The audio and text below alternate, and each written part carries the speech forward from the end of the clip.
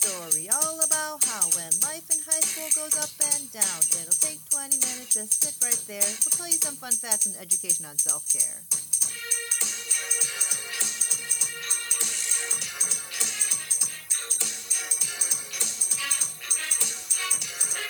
In West Urbana at Uni High, in the SSOs where I spend most of my time. Chilling out, maxing, relaxing, all cool, and talking to students inside of the school. When a couple of students who were trying to be cool wondered what was happening in the SSO. Well, we want to give advice so you're not scared. So come and join the fun and we'll tell you what's out there. Miss Amy and Miss Eve, we know the deal. The topics and advice are so fresh and so real. If anything I could say, this podcast is rare. The stories, the people, you don't want to miss this, I swear. We hope all this is helpful and everyone will listen. Tell all your friends and family we're on a mission. You know where we are. Remember our tune. We're in the SSO. Come visit us soon.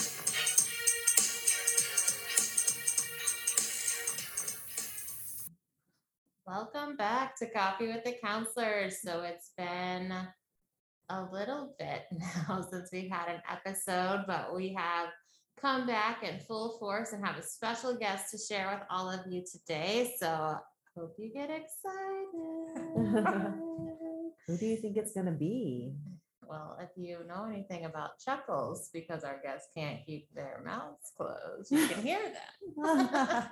Leaves little to the imagination. So if you're walking down the halls of uni and hear the laughter, then you might be able to figure out who it is. So without further ado, Miss Amy, let's welcome our guest. Lisa Micele, come on down. And I have my coffee in hand. I'm ready for the coffee talk. At least one person's drinking coffee. My water. Yeah, thank you so much for joining us again, Lisa. We know that you have been a special guest on our podcast before, and of course, you're always welcome. Thank you. I enjoyed it before. Yeah, and we just wanted to do another episode with you because in general, we always have a lot of different people asking us questions about college preparation and all things that you know about. So we thought we'd have the expert in hand present and, just get things firsthand from you again. So some of the questions and things we'll be talking about, we've already mentioned in the previous episode, but you can never have too much of Lisa. Like a refresher. Yeah. So Okay, well, I'm happy to be here. Bring it on. yeah, maybe you could just give us an update on how you've been doing.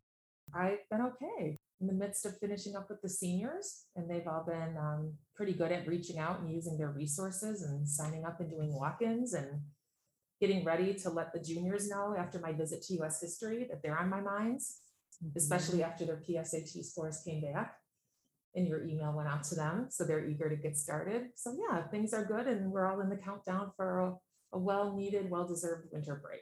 Mm-hmm, for sure. Winter break. It's out there. It's coming.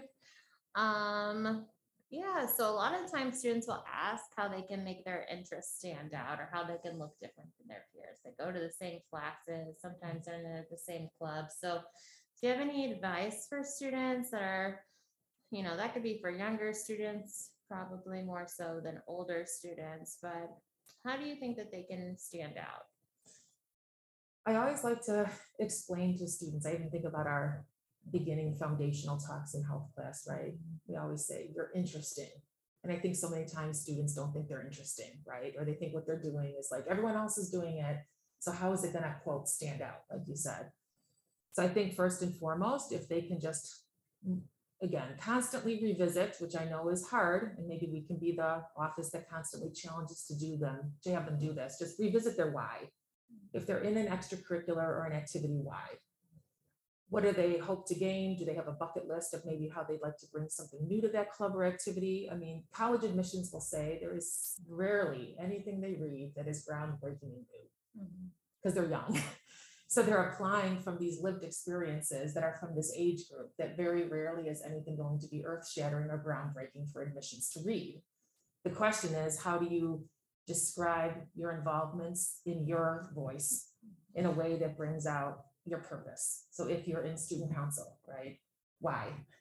What do you hope to gain? What legacy would you like to leave? Is there an interesting and new activity that you'd like to try with the blessing of the student council? Is there a tradition that you want to put your interesting new twist to? So I think sometimes they just have to remember that what they're doing is interesting.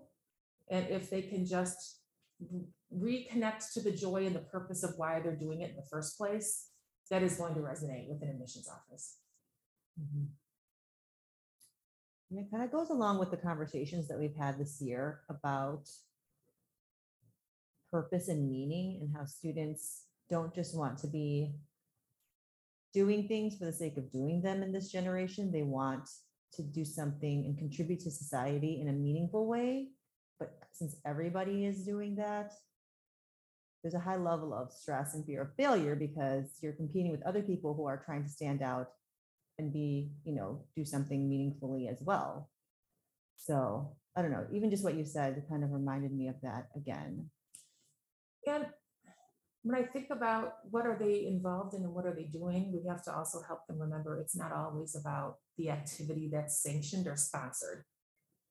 So sometimes your interests can come across because you just want them to know you love baking, or you've learned how to train your dog in new tricks, or you love magic. It doesn't always have to be, what did you join? Who's your sponsor? What's your title, right? Where do you formally meet? I think colleges are trying to help them also understand that their interests and their uniqueness and the things that bring them joy can be things that they do completely on their own on the weekend. Or maybe they're the kid who, again, can't stay after school all the time and join sponsored activities. So their curiosities and their love of learning or their interest in art comes from something they completely designed on their own. So if they can just, again, kind of think about just how do you spend your time when you're not in class? And sometimes one of the things I love asking them the most is, if you could design a day where no one has any expectations of you, what would that day look like? Sometimes if they're really honest, they can reconnect to some things that sometimes I think students may feel like this isn't impressive enough. And the reality is, this isn't about impressing. This is about really just conveying to someone, what do you spend time on and why? What's the motivation behind those choices? And if you stick with something for a long time, what's your motivation to stay connected? Because life's about choices. Even this admissions journey they're going to go through is all about choices. What classes they take, who they ask for letters of rec, what they choose to join and why. So hopefully when they think about how do I become an interesting person for college admissions, start with, first of all, you are interesting, right? And take it from there and really kind of reflect on what you spend time doing and why. Yeah. And you've said those things before. And every time you say that, I do get excited because, if I was a student, I would be like, wow, my interests, my passions and things, those things really matter. But I can also hear people saying that seems too good to be true. Are you saying that, like, oh yeah, I can write about baking or, things I like to design or create at home, like those are equal to taking 4 different college level classes and taking, 5 APs. So is there a balance in between there? So that's a question with a lot of layers, because it also has to do with who might be the potential audience reading what you're going to convey down the road to someone. So it's kind of like, if you think about if you're in 5th or 6th grade, right? And you're going to go to Jefferson Middle School, you're probably not sitting there worried about what your resume looks like for Jefferson. If you're a 5th or 6th grader thinking of applying to uni, you're probably thinking a little bit more intentionally of how am I going to be read by someone, and am I impressing them? Which again is one of those things where, like you said, truly you mean that if I bake, that's going to be more impressive or equally as impressive as Science Olympiad? Well, the question becomes, know your audience, right? What is it that if you're sending something off, does that future pool of people reading you, are they transparent enough to let you know what they value? Because even when you pick where you're going to apply, and again, uni students have choices. If you're going to choose to apply to a school that admits 5% of their applicant pool, they have the right to raise the bar.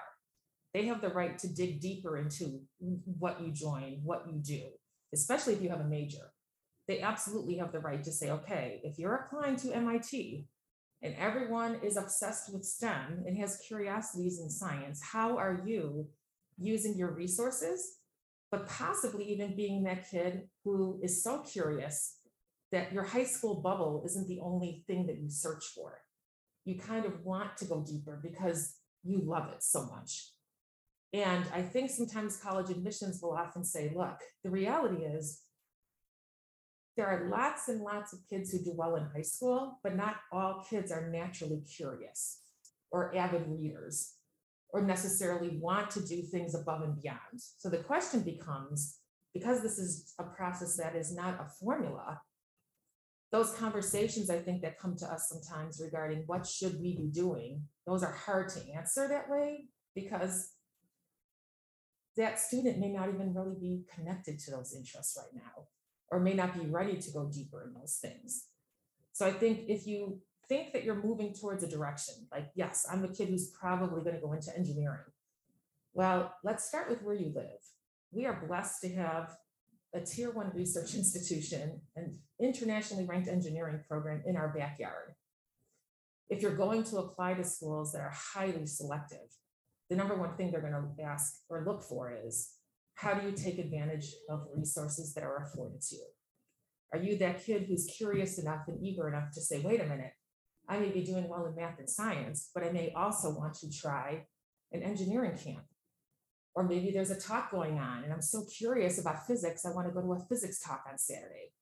The number one thing to do is to think, if you're developing or parents see their child developing these curiosities, just start with what's in your backyard. What's going on at U of I? What's going on at Parkland, right? How do you kind of know, are there ways that you can kind of go a little bit deeper beyond just the classwork? And I also think those curiosities can sometimes be seen and brought out from their regular interactions with teachers. Because if they're in class and the teacher sees that they're curious, or they go up after class and ask questions, or want to read an extra article, or a teacher knows a connection on campus, or has a colleague at Parkland.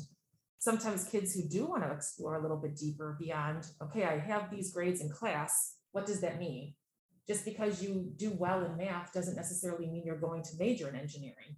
The question is, how do you kind of learn those things? And sometimes teachers can help them make those connections to really challenge them to go a little bit deeper, to explore what their interests are in relation to what are some of the resources out there, to maybe open up their repertoire of what they're trying to kind of dip their toe into and take advantage of. Mhm. So what about like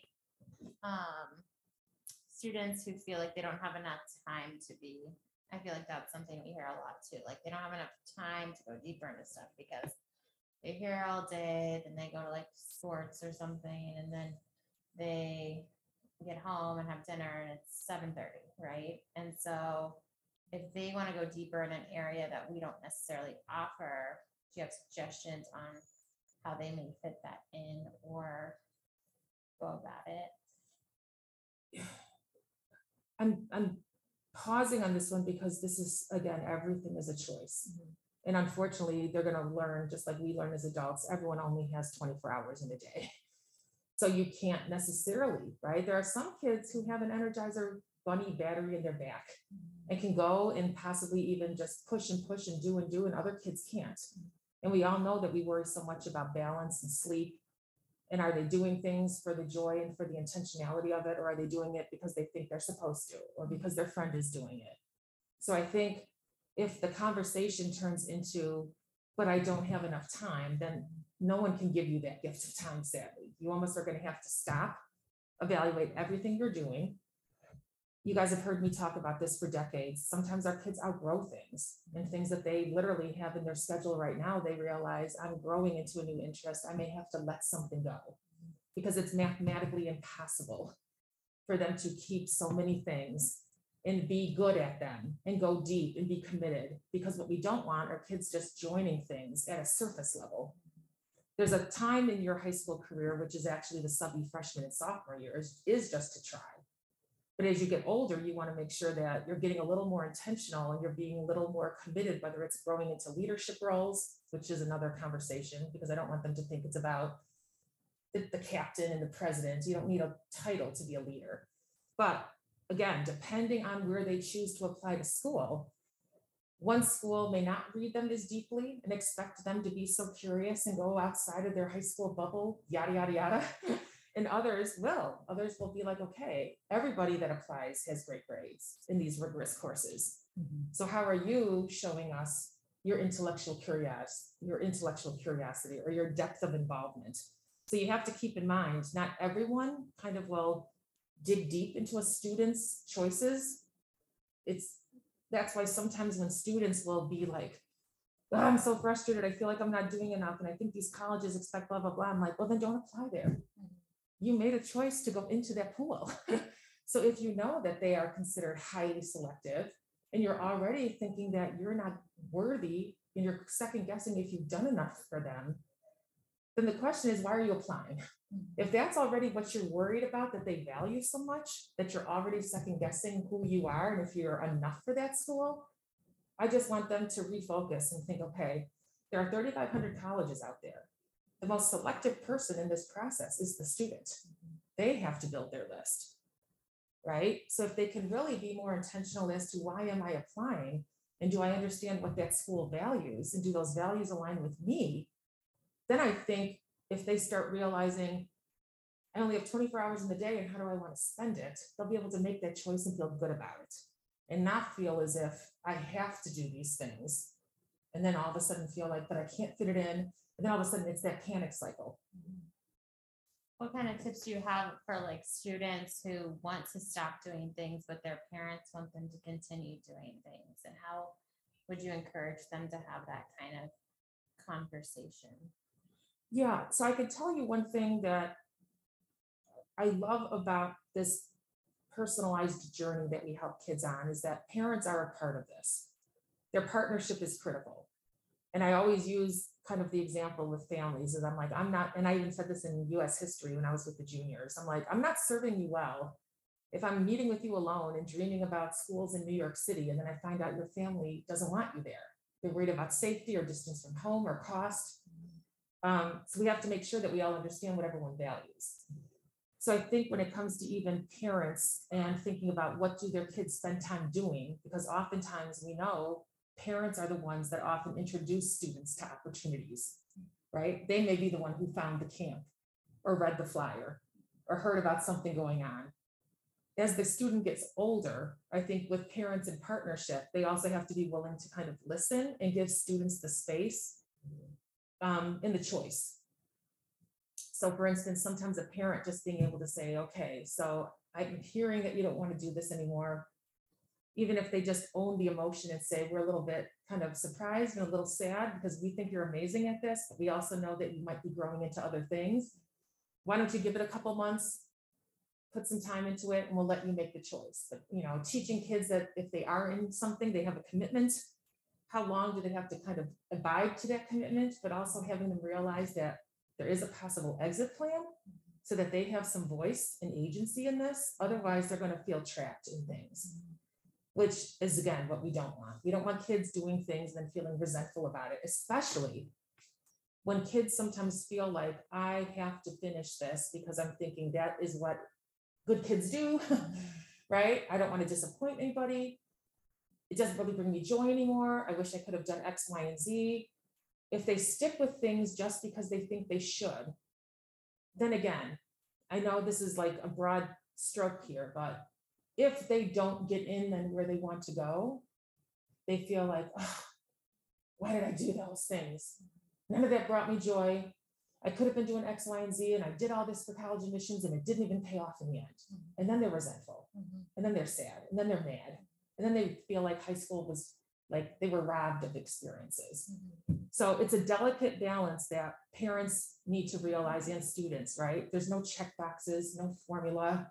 You better do this, this, and this, and this, and this. This is like the roadmap for you. And I know that can be frustrating to parents, but I know you guys do amazing outreach to parents and say, I'm here for you, younger families, come talk with us, right? Most of the time, you're going to be pushing back and saying, but what does the student want? What brings them joy? What are things they're curious about? Have they talked with their teachers? It's just so much of a conversation to have kids realize that they do have choice in this. A lot of this is about making choices and feeling good about them. I'm going to bring up a question about APs and concurrent enrollment, just because it's a very common question that parents have whenever I meet with them, just about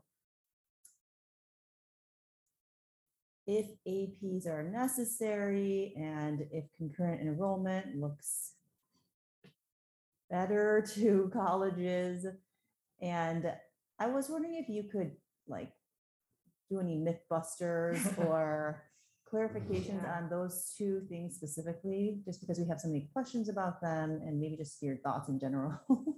Yeah, I mean, I think the University of Illinois courses, again, being a part of the U of I, the fact is we do have a very big privilege of being a student here, is that if you qualify and show interest, and executive teachers can kind of sign off on guidance that this is a class that you're requesting and it, fits within the U of I policy of letting a high school kid take that course because they are non-degree seeking students, so the college kids get priority, then you have an amazing world open to you because you can take classes on campus, right? No charge if you do them in fall and spring.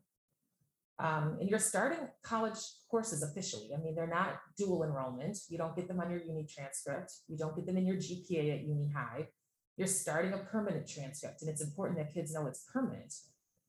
Meaning that if you sign up and all of a sudden it starts getting hard and then you think, well, I'm just going to stop going, you can't do that, right?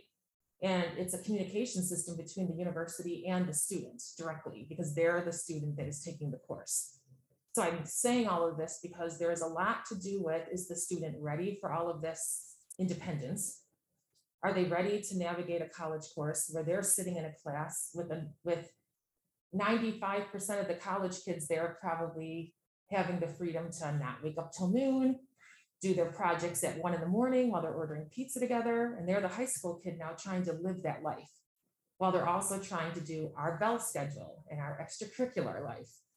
So hard decisions have to be made regarding readiness, regarding maturity, regarding purpose. Because if you think you have to do these and all of those other layers of this puzzle sound like my child or the student even says, I don't think I want to navigate that world at my age so young, then don't do it. Because there is absolutely no expectation that a college sees where we're located, sees concurrent enrollment as an option, and then dings a student if they don't do it. That it was 100% not the case. Concurrent enrollment is in place because you are that kid where you're so interested and curious about something, and uni high's limitation for courses limits you. That then even maybe a teacher or a counselor says, well, wait a minute, you love this so much, let's see what's on campus. Because you realize that even when they're signing up for next year's courses, you may see maybe a little bit of light being, extinguished in their eyes because our curriculum guide doesn't meet all their needs. That's what I love about U of I. It's not about, is this going to, again, look better or impress more? So I think that students really have to realize this is why the policy is you can't take courses at U of I that we teach. It's meant to be that you literally have looked at our curriculum guide and you want to take those courses, right? I'm sorry, you've looked at our curriculum guide and the U of I offers you things that uni high can't offer you. That's why you're taking them. Now, so AP exams though, we're not an AP school. So the fact is you have to self-study, you have to go into those knowing that our curriculum is not driven towards that exam. We're not purchasing the curriculum from the AP, from the College Board, but they own the tests, they own the scores. So if they do sit for those and they don't do well, and exams are scored on a 1 to 5 point scale, they really don't have to send them anywhere. If you take a U of I course, you have to, that record's permanent. I mean, you have to disclose your college courses to every college you apply to. When you graduate and you matriculate to your college, you have to send that college transcript. APs are kind of a safer kind of investment. If you think you want to try it and you don't do well, or you feel like, what did I do? I got in over my head. You own those scores and they don't go anywhere. And there is not one college in the country that would expect a uni applicant to have APs because we are a non-AP school. Did that help distinguish between the two? Mm-hmm. And what would you say would be the benefits of taking AP courses?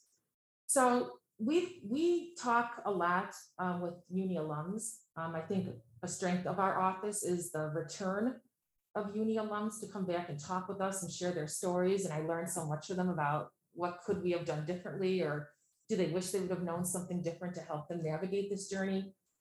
And one of the things that uni students will often share is, even if they knew that they weren't worried about admissions, non-APs on their record didn't matter. When they got to college, depending on where they went, sometimes they'd be with their 2 or 3 roommates, right, in their triple or quad, and realize, why am I the only one going to these 100 level survey courses? All of my friends got out of those because they were at AP schools. And sometimes, depending on the college, the 100 levels can be the hardest courses, right? They could be huge and impersonal, and sometimes those weed out courses. So sometimes a uni student will feel like, whoa, if I would have maybe tried some APs, I mean, I'm good at test taking. I know that I'm independent. I could have studied for these.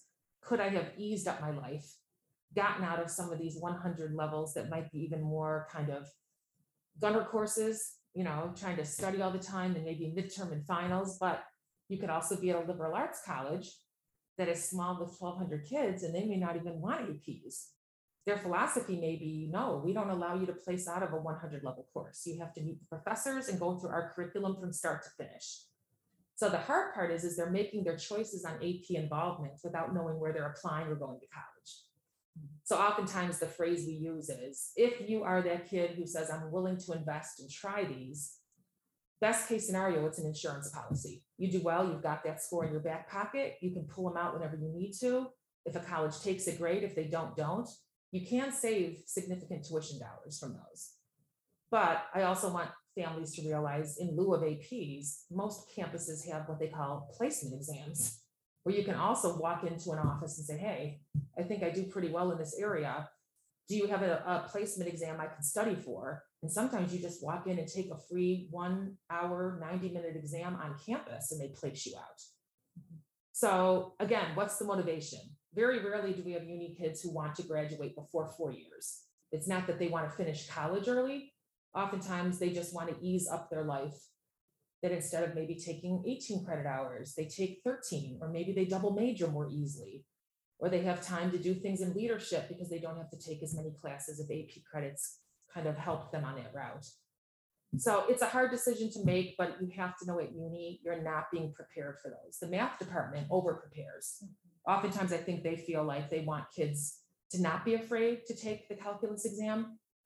But overall, I would say we're not a school where people are pushing that our curriculum means you should be taking it, because the AP curriculum is very controversial. It's very heavy.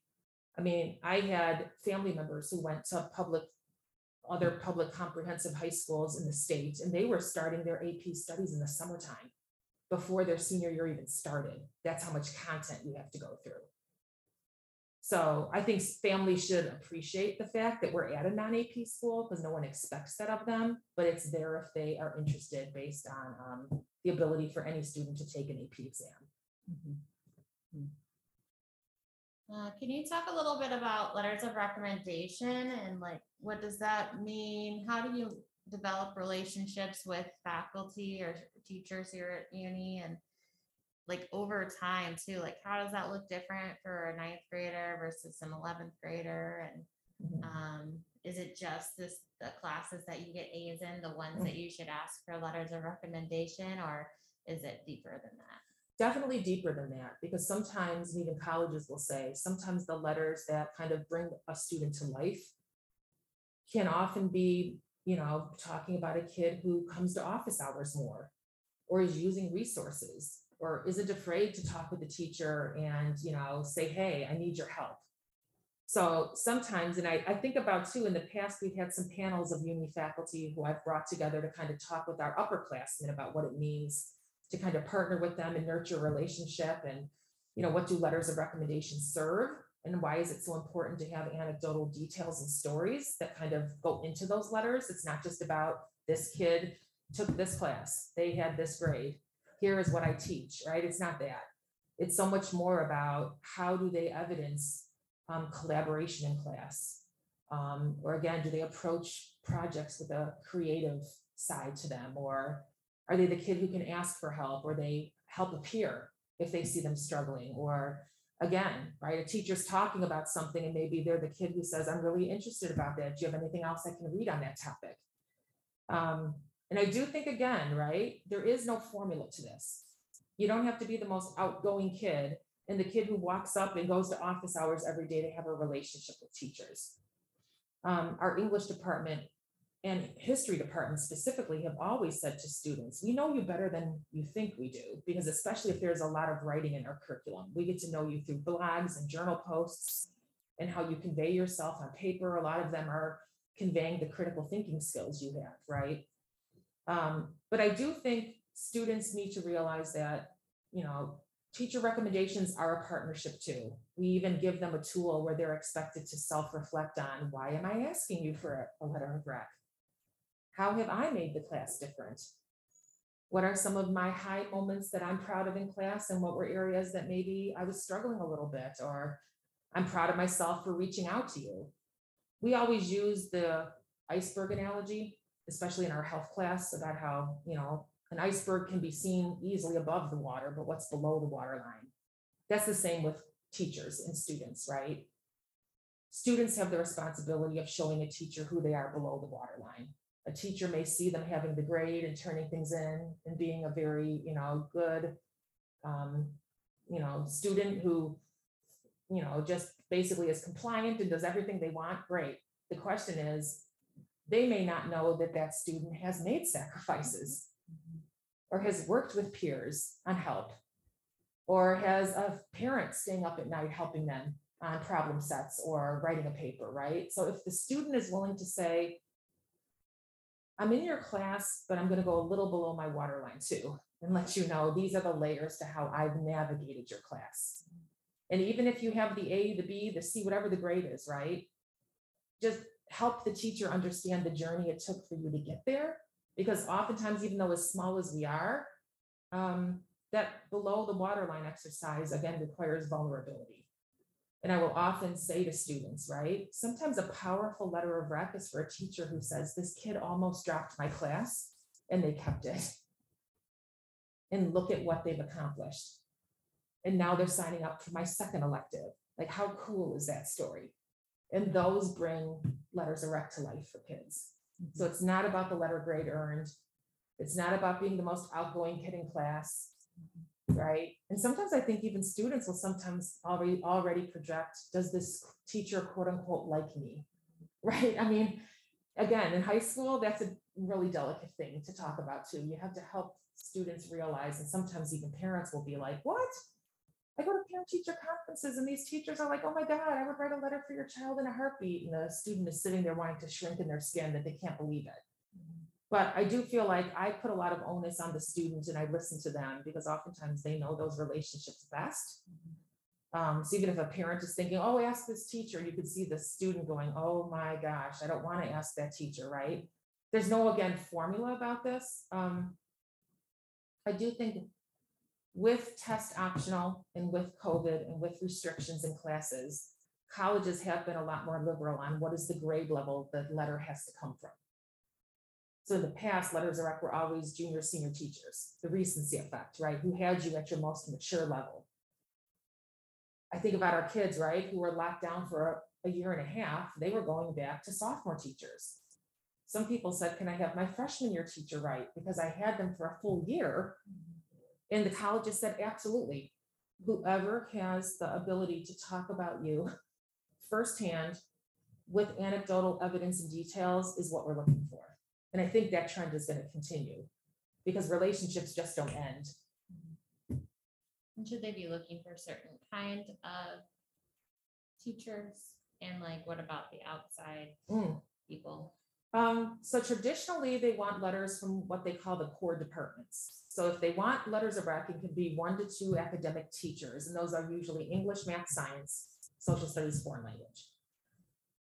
And then they have what they call at some schools an opportunity to submit supplemental letters. So a supplement could come from a fine arts teacher. It could come from a coach. It could come from an employer. It could come from someone that might be supervising you in some other outside activity.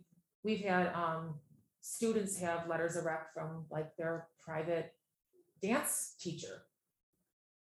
So yes, traditionally what they get is 2 academic letters from departments, opportunities if the college is willing to take what they call supplements.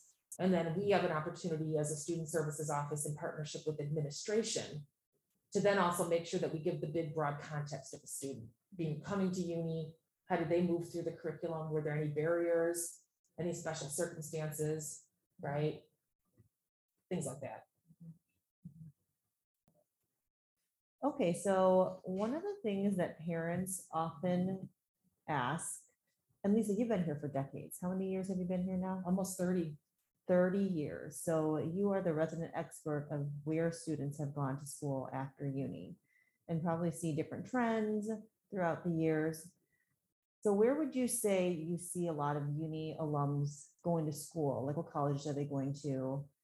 And also in light of that, how do they know what would be a good fit for them? Because I think when they're younger, they just think of, the name universities or the very competitive universities, but you are a wealth of information in terms of knowing so many different colleges that might be a better fit for them according to their interests and, their personalities.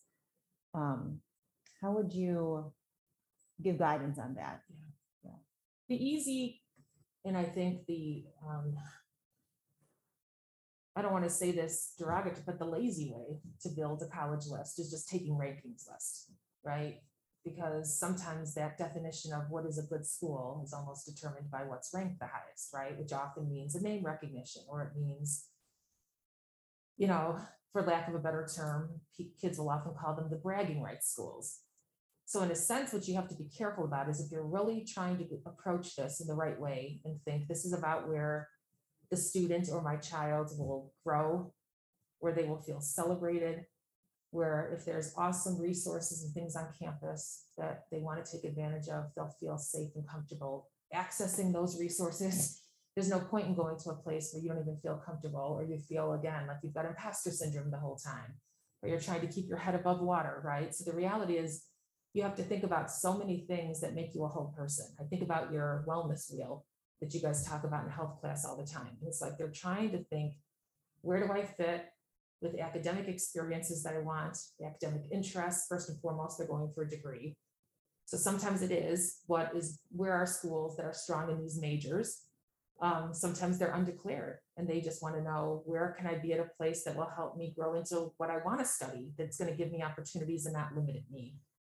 So oftentimes that concept of fit is about thinking of everything from the location, the size, the access to professors, the micro communities that they might be surrounded by. Kids who basically have seasonal affective disorder will often be like, I don't know if I want to be in Portland, right? I don't know if I want to be in Seattle. Is it too rainy? Is it too? So again, you have to think about those things and visit. Some kids that doesn't bother them at all. So I think when it comes to fit, a rankings list is never going to tell you all of those things, right? Do I need to have a large Jewish population? Do I need to be able to have a certain division of sports I want to be a part of? Am I the kid who needs to go to museums all the time? Or am I also okay listening to independent bands? And what about the food choices? We have kids who literally will say, I just can't go somewhere that maybe just has a Subway and a Waffle House and small place. I need a place with a vibrant food scene. All of that can make or break how you wake up and live your day. So I think students need to realize, and parents too, sometimes we will challenge a student just to say, okay, if you have schools on your list, give us your why, give us your purpose. Why are you applying there? Because oftentimes they don't really know. They think more of the name and they think more of the prestige and the rank. And they think, well, of course, that's a good school. But if you really say, what will you join? How will you wake up in the morning and take advantage of things? What is it about the chemistry at that school versus the chemistry department at another school? That takes intentionality. That takes deliberate research and making sure that you understand how schools are different.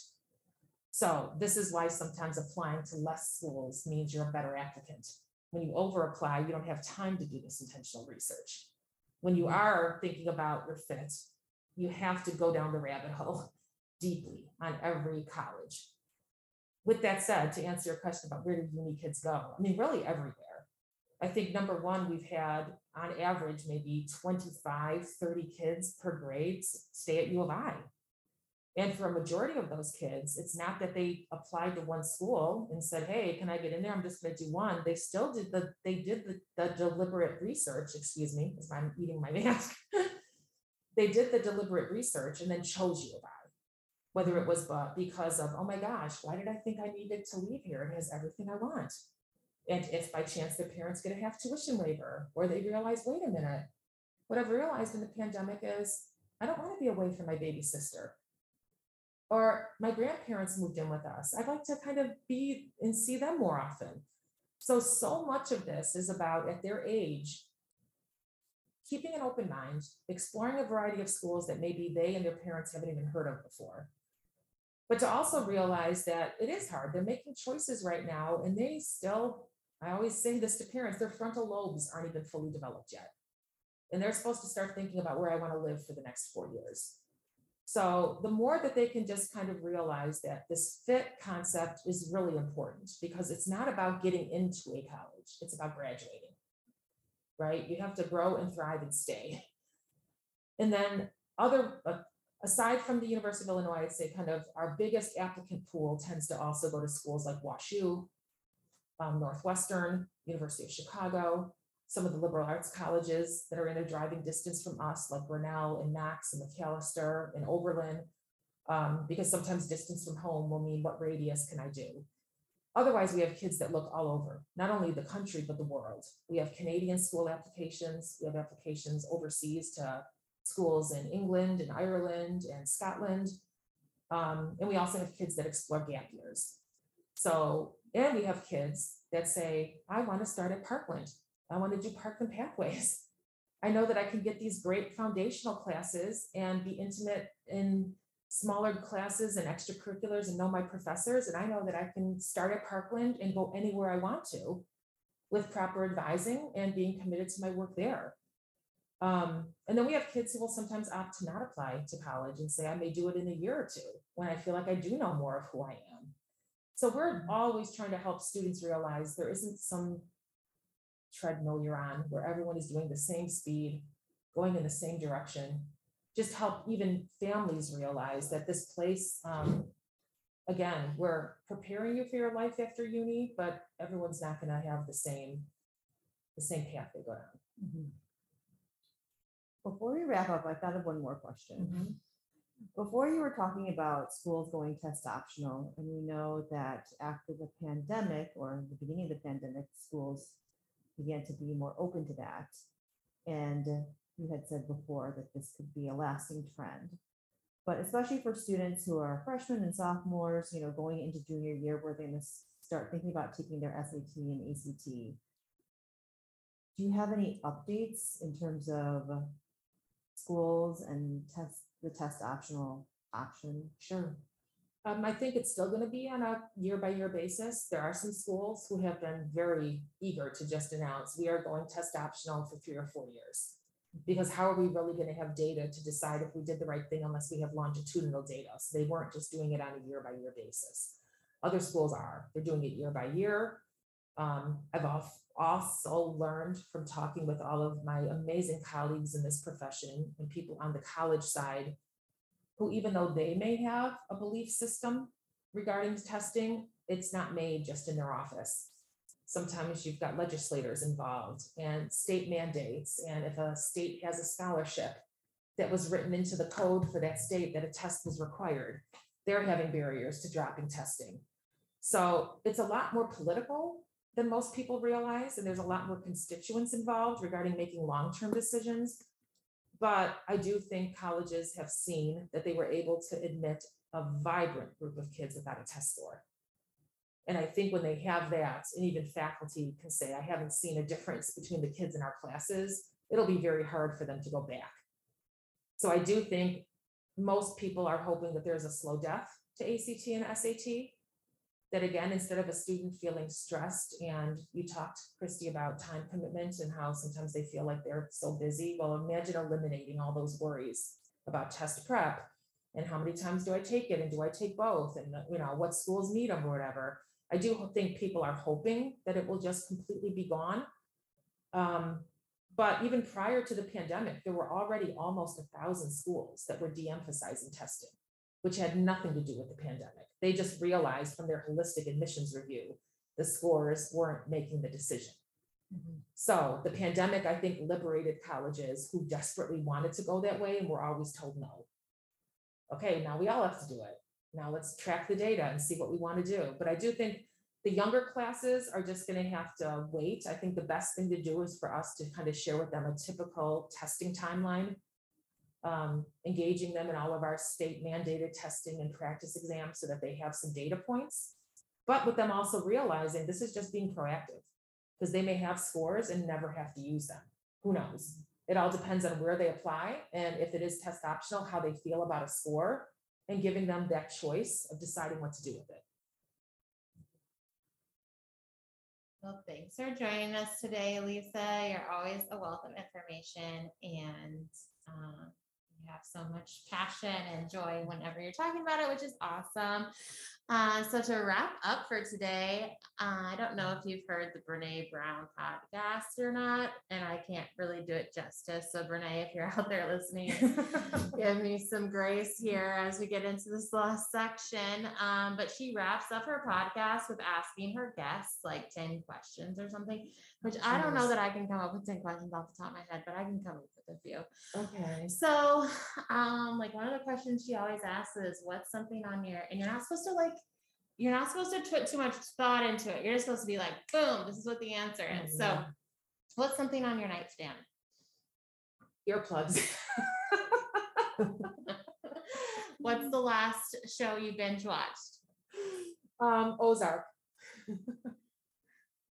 You don't like going to depth about it. Sometimes people are very short, sometimes they go into depth about it. I feel like I'm on a show. What's your favorite pastime? Photography. Interesting. I didn't know that about you. Oh. Where's your favorite place to visit in Champaign-Urbana? Oh, Meadowbrook Park. That was not endorsed. What's your favorite drink? Oh, geez. Coffee. Coffee. Yeah, that is very true. Every time we see Lisa, she has coffee in can. So that's 5. Amy, do you have any questions you want to shoot off here? What's your go-to meal to cook? On a budget or off a budget? If it's easy off the budget and it's not that much going to break the bank, tacos. If it's let's really make something and go and invest in this meal, it's filet mignon. Oh, yum. With the asparagus and the potatoes and all that. It's pretty gourmet stuff. What's your favorite restaurant in town? Oh, geez. If I say this now, my husband will probably just keep taking me there over and over again. So I've got to be careful. Confusion is usually the place I think of first because it's so eclectic on its menu. Because I still know I can go there and get anything and I love it all. I don't know. What's your favorite thing to do at uni? Oh, honestly, just hear this. If I'm in my office and I hear laughter in the halls or I hear kids just talking and having fun, I just love to peek my head out and just see it in action because they bring me so much joy. So the energy in the hallways is like infectious to me. What would you like to be doing on a Sunday afternoon? Honestly, somewhere with palm trees and a beach. When I'm looking at or seeing like on the water, Pontoon dreams. Yes, I was going to say, I'll tell the listeners, Christy introduced me to pontooning and now I just want to be on a pontoon boat. Anytime it's warm out, I just want to be on there, the motion and the water and the diamonds that are glistening. It's just like magical to me. So My if husband anybody wants to donate to the SSO pontoon fund. Oh yes, a hand printed You pontoon. can call 188. No, I'm just kidding. And your last words for this podcast? Just breathe, be, and be joyful. Well, thank you so much again for joining us, Lisa. We always love when you're on, and I'm sure all our listeners appreciate you just as much as well. So thank you. Thanks for the invite. Until next time, see you. Bye. Bye.